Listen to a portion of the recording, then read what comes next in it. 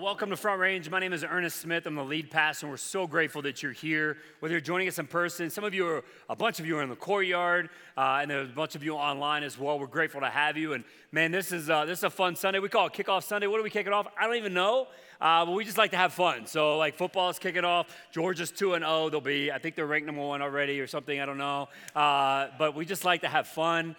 So enjoy the festivities. Our hope and prayer is that you'll build community, discover purpose, and grow in your faith. And today gives us an opportunity to build community with one another. And my prayer is that this message will challenge all of us to grow in our faith. I had a guy right after last service. He's probably the oldest gentleman in our church. And he said, man, thank you. That was a huge challenge to my faith life. And so that's my prayer, is that all of us would be challenged today as well. I do want to highlight, obviously 21 years ago, our nation changed forever. And there's a lot of lives that were impacted in a great way. Our nation obviously was impacted in a great way. And so we pray for those families. But I also want to say thank you to all the military and first responders, police officers, firemen. Man, we're just so thankful for everything that they do.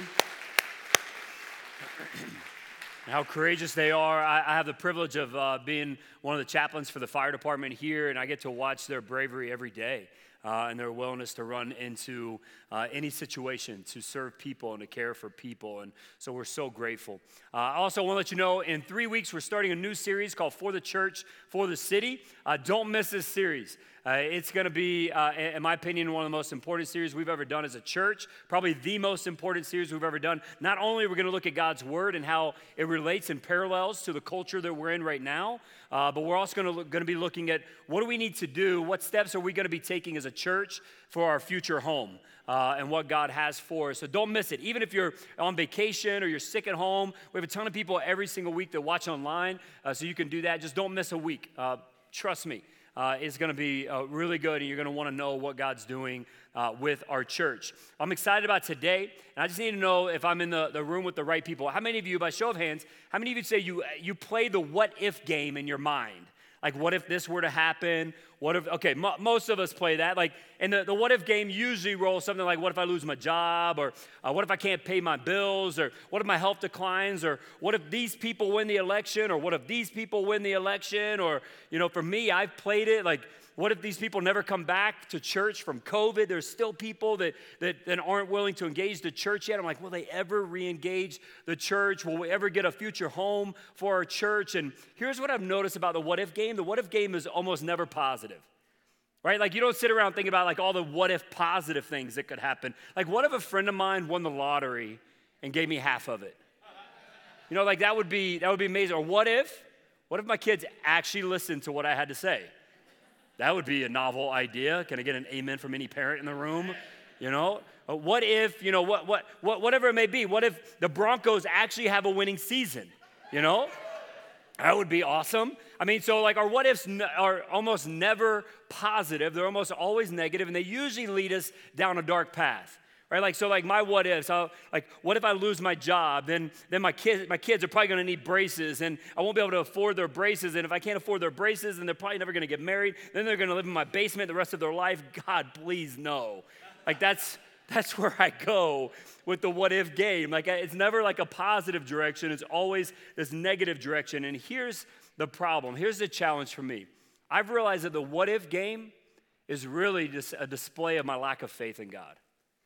And when I start thinking about, well, what if this is going to happen? And what if this is going to happen? What about this? And what about that? Then it's really a display of, man, I don't trust that God's in control, that God is good, that God loves me, that God is powerful, that God is faithful. I'm not trusting those things. And can we just be real honest? How many of you would say it's hard to trust God sometimes? Anybody admit that with me? The rest of you are the liars. Right? It's hard to trust God sometimes. I'm a pastor. And this is my job, is to help people trust in God more, and it's difficult for me sometimes to trust in God. I'll hear people say, well, man, it's hard to trust God because I can't see him. I mean, I can see a lot of other things. I can see, like, the chaos in the world around me. I can see the political divide and the racial divide, and I can see how crazy people are, and I can see my bank account going down. I can see all these things, but I can't see God, so it's really hard to trust him. Or some people will say, well, it's hard to trust God because, like, the one time that I did, the prayer that I prayed, God didn't answer. And so if God doesn't answer my one prayer that I prayed or my prayers that I prayed the way that I need him to answer, the way I think I need him to answer, then maybe he's not real. It's hard to trust him. I'm excited about this series because we're calling this series, In God We Trust. In God We Trust. Here's what I need you to do. I need you to, everybody with me, take a real deep breath. Ready? 1, 2, 3. All right, let it out. This series is not about money, okay? So rest easy, okay? This series is about how do you and I trust in a good, loving, faithful God. Like in the chaos that we see, I think right now in the world that we live in, people are longing for someone to believe in. They're longing for someone to rise up and be like, I trust you. I can trust in you. We're longing to place our trust somewhere. At a moment when discord in this country is reaching a fever pitch, this series will cut through the noise. And every week we're going to look at how do we practically, scripturally, trust God. Before we move forward, I just want to pray for us. So let's pray. Father, we come before you, and I thank you so much for this day. I thank you, God, for what you've already been doing in our church. I thank you for what you're going to do in this moment right here. And we pray, Father, you would just meet us. God, you know our names, you know our stories, you know what we're dealing with. So I pray as we walk out of today, Father, there will be a greater level of trust in you and how good you are and how powerful you are and how faithful you are. In Jesus' name, amen. All right, today, here's what we're going to do. We're going to talk about 2 prayers that you can pray to build your trust in God.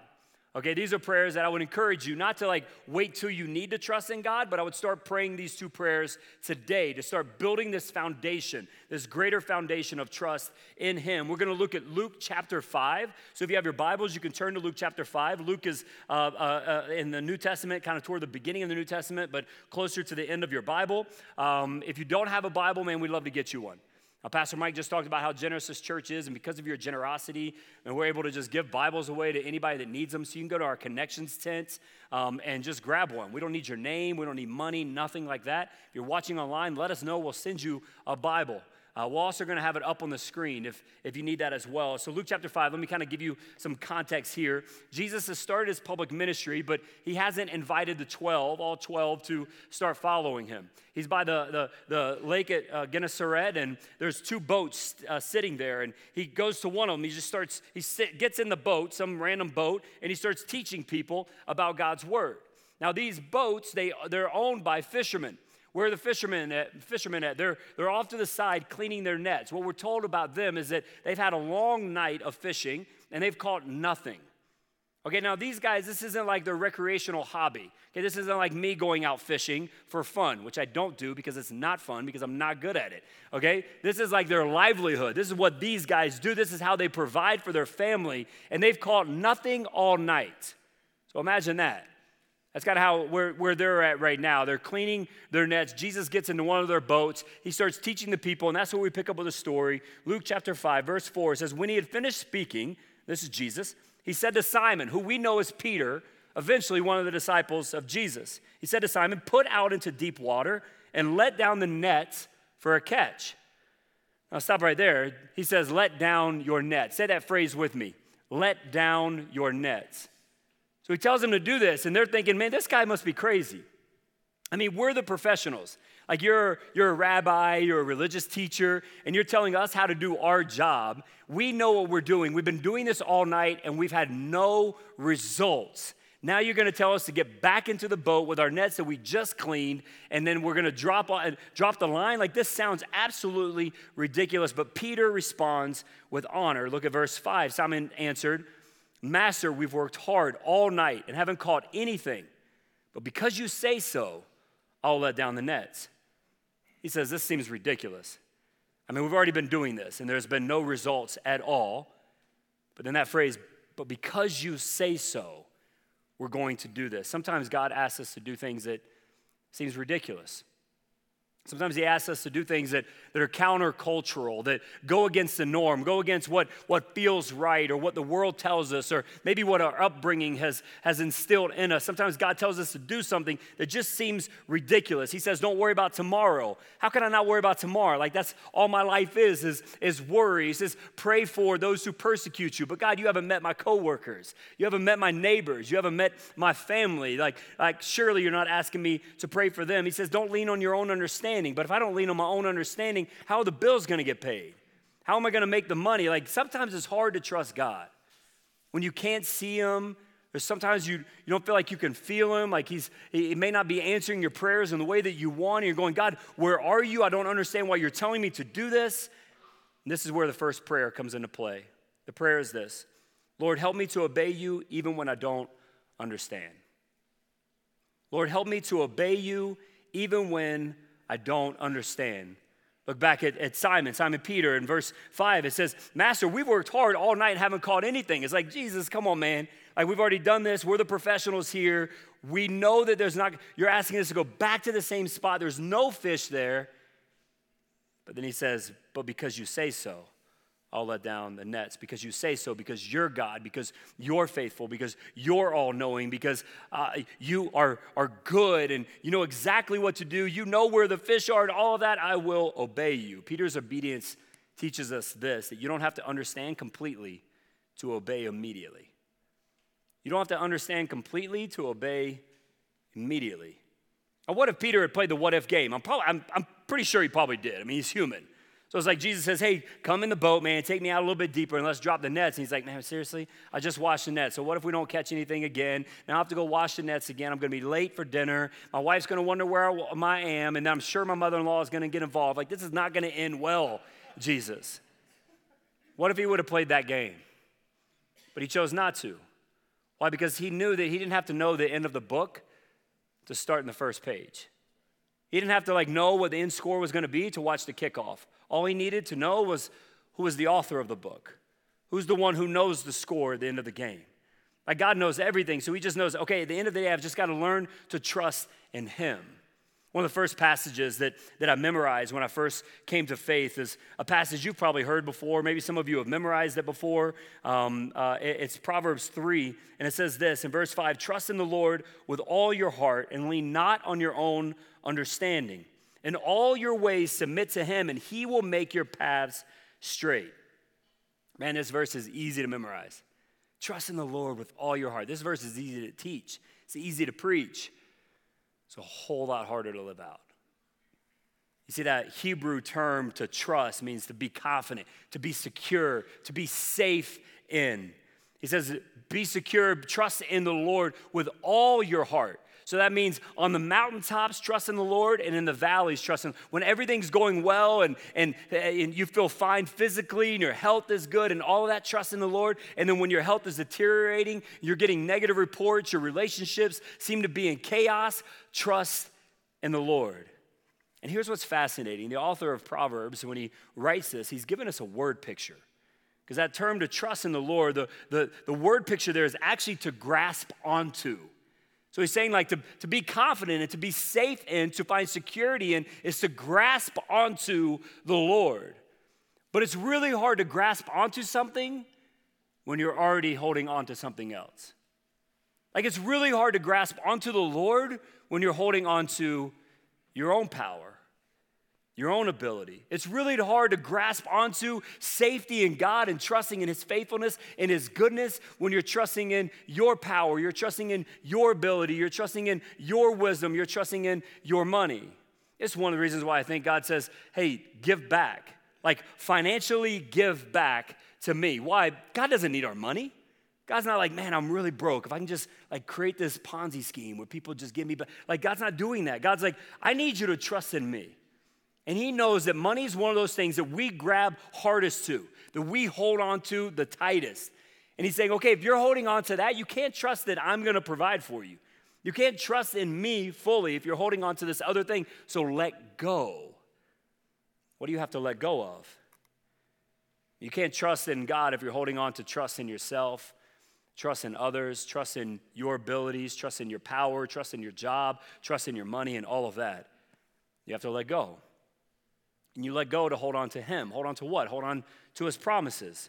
Promises like stop worrying about tomorrow. Instead, cast our cares upon him because he cares about us. Or letting go of my control and trusting that he's working all things out for good for those who love him and are called according to his purpose. Or, I'm going to let go of the fear of loneliness and being alone because I'm going to trust that my God will never leave me or forsake me. I'm going to let go of my doubt that my God doesn't care about me because I know that he draws near to the brokenhearted. that he saves those who are crushed in spirit. Let go of my understanding, my abilities, my worry, my doubt, and hold on to his promises. Like Peter, God said, hey, let go. Like, put down these nets again. Just trust in me, even if you don't understand. Will you trust in God? Will you trust in what he says? Will you say, because you say so, I will trust in you?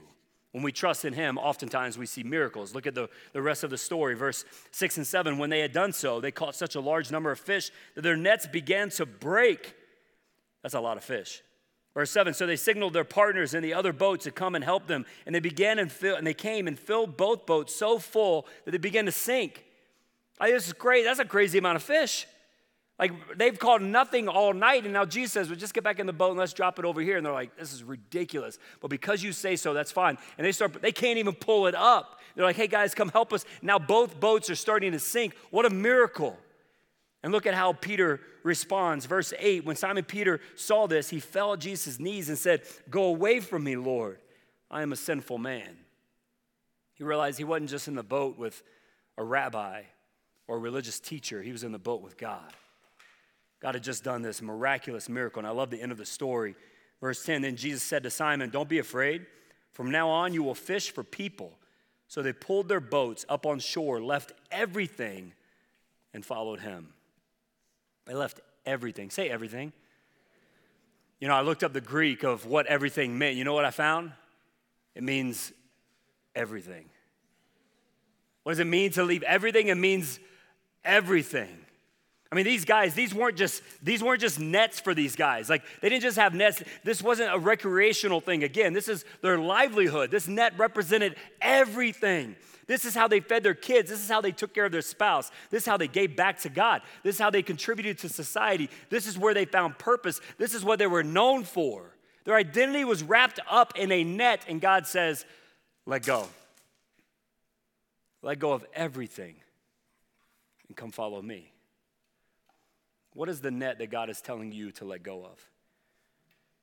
Is it security, retirement, your bucket list, your anything but this, God? I'll give you anything that you want, but this thing. What is that thing? What is God wanting you to trust in him? At first, God tells you to let down your nets, to obey him, even if it doesn't make sense, even if you don't understand. Then he tells you to let go and to come follow him and trust him with everything. That leads us to the second prayer. The second prayer is this: Lord, help me surrender to you what I have. Lord, help me to surrender to you what I have. Let me let go of my plans, my dreams, my desires, the things that I thought would happen for my life or my family or my business. Let me let go of all of that. Not saying those things aren't important, but let me let go of it so I can trust in you and what you want. How does that look? Well, for me, I've told you guys about my family. My family gives me great sermon material. I'm sure they love it. And my son, his name is Wyatt, and he's 12 years old. I think we have a picture of him and I. And I've talked about Wyatt multiple times, and every time I do so, I want to make sure, and Sarah helps me with this, I want to make sure that I talk about him in a way, and both my kids in a way that if they were to listen 5 years from now, 15 years from now, 50 years from now, they would feel honored. Well, Wyatt, he's got some challenges. He's got autism and sensory processing disorder, dyslexia, ADHD, and some anxiety stuff, and just different things. And man, it's hard. Like, it's really hard. He struggles a lot. He struggles with thinking that he's never good enough. He struggles to fit in. He struggles to find friends, to have just like one friend at school. He does and says inappropriate things just because he's trying to like feel like everybody else. And it's really hard. This kid, he has a heart of gold. Like, he loves so many things. He loves people. He loves his family, sometimes his sister. He loves animals. He loves aliens. Like, he loves history. He loves to read. He loves all kinds of things. He's incredible. But have I said that it's hard? Like, raising a kid with special needs is really, really challenging. And there are many times where I'm going, God, what are you doing? Like, does God have a plan for Wyatt's life? Of course he does. Is God writing the story? Of course he does. But sometimes you can know those things intellectually, and it doesn't mean it makes it any easier. There's many times I'm crying out, going, God, what are you doing? We've tried everything. I mean, he's gone to therapy, he's gone to counseling, OT, PT. Sarah was on essential oils kick for a while, so our house smelled really good, but it didn't really work. Gluten-free stuff, dye-free. I mean, like, we've tried some of you are like, well, have you tried? Respectfully, yes, we probably have. And it's really hard. And sitting in IEP meetings, begging God to do something in his life, begging God to like bring him one friend at school, just one. My daughter has like 400. My son struggles to find one. Begging God to not get a phone call from the school today, not get a phone call from the school this week. Like just asking him to show up. And I'll be honest, I still pray for his healing. And I don't even know what that means. Like, what does it mean for an autistic kid to be healed? I don't know. I have no clue, but I pray for it. I have to get to this place daily. Sometimes it's like minute by minute. God, I don't understand, but I'm going to trust in you. In the times where I want to have control and I want to control his circumstances and I want to control his behavior and I want to control his outcome and all of that, God's saying, let go of the net. I want to be able to proclaim what King David does in Psalm 20. I love this passage. Verse 7, he says this, some trust in chariots and some in horses, but we trust in the name of the Lord our God. Some trust in chariots and some trust in horses. What does that even mean? Like, I don't have a chariot or a horse. This was their livelihood back then. This represented their power. This represented their wealth. This represented their prestige. This represented their security. This was everything that we look for. So if you want to transfer what we do or take over, this is our bank account. This is our 401k. This is our medical report. These are the ways that we try to gain prestige, or we try to gain power, or we try to protect our family, or we try to gain security, or whatever it may be. He says, some trust in those things, but I'm going to trust in the name of the Lord our God. I'm going to trust in him.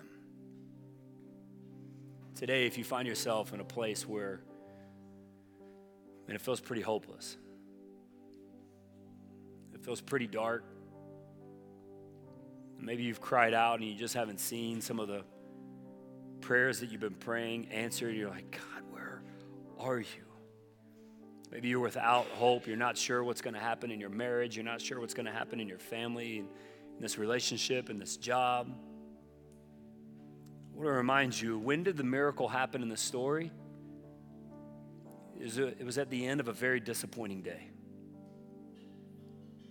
It was when all hope had been lost, where these guys thought, surely tomorrow can't be any worse than today. Can we just get to tomorrow? Like, surely it's got to be better than this.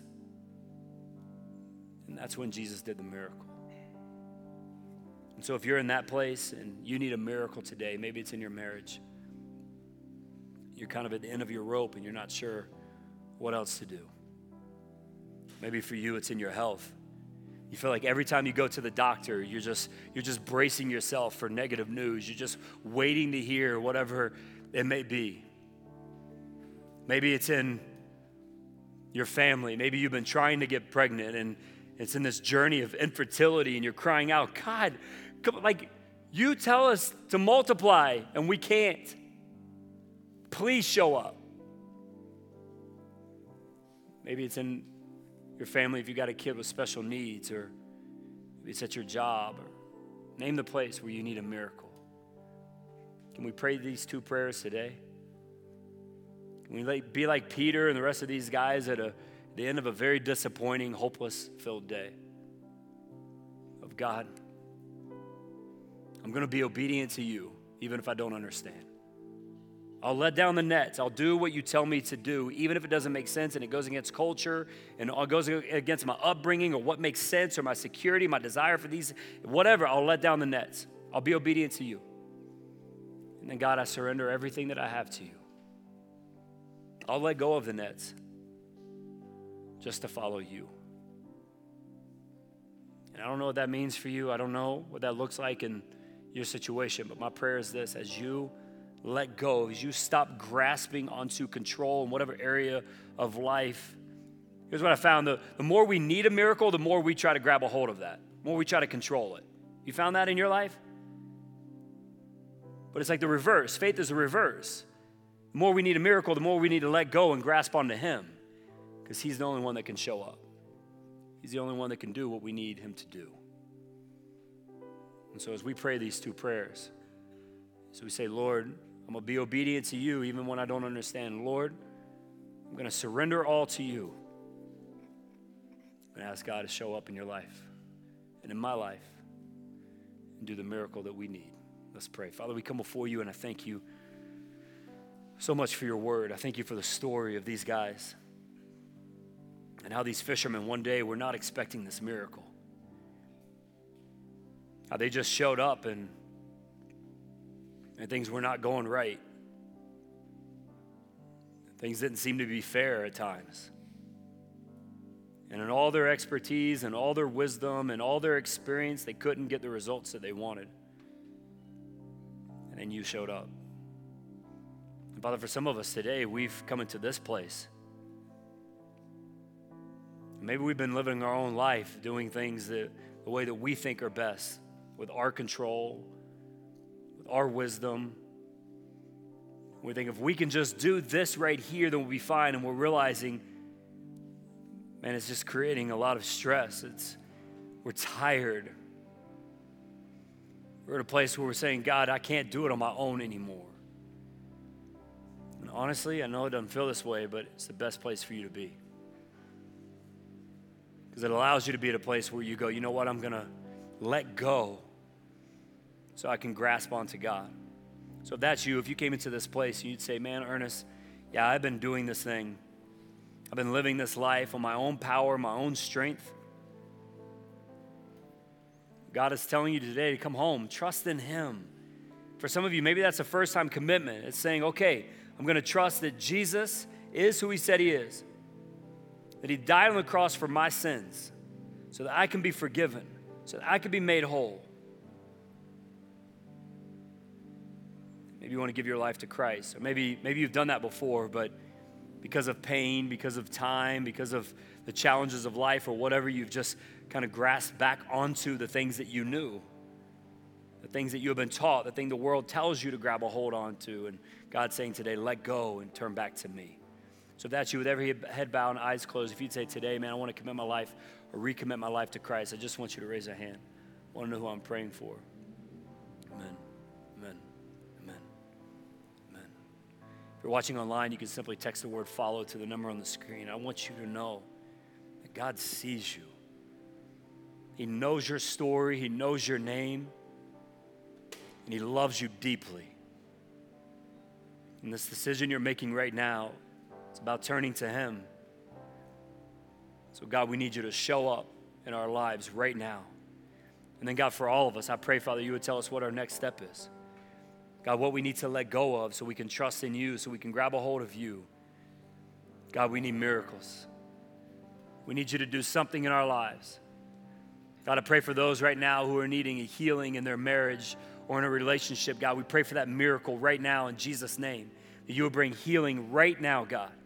You would give revelation and wisdom and grace where it needs to be. Father, I pray for those right now that are struggling with infertility, God. We pray, Father, that you would do a miracle right now in Jesus' name. Father, we've seen you do it, and we're asking you to right now as we let go of what the world says and what we think is best, and we turn it over to you, God, to say, just guide us and direct us, Father. Please, God, do a miracle. Those who need it in their health, Father, we pray that you would heal them right now in Jesus' name. Whether you do it by doctors or you do it miraculously, Father, we pray that you would speak into them. We pray that you would touch their bodies in whatever way needs to be touched, God, so that you can remove the sickness in Jesus' name. Father, for those who are struggling with their kids, whether it's because there's special needs or something else is going on, God, we pray that you would intervene, that you would step into that situation, Father, and you would give us wisdom and discernment. God, give us peace as parents and grace where we need it. God, help us to lead them well toward you and you alone. Father, be with us. Tell us what our next steps are now. In Jesus' name, amen.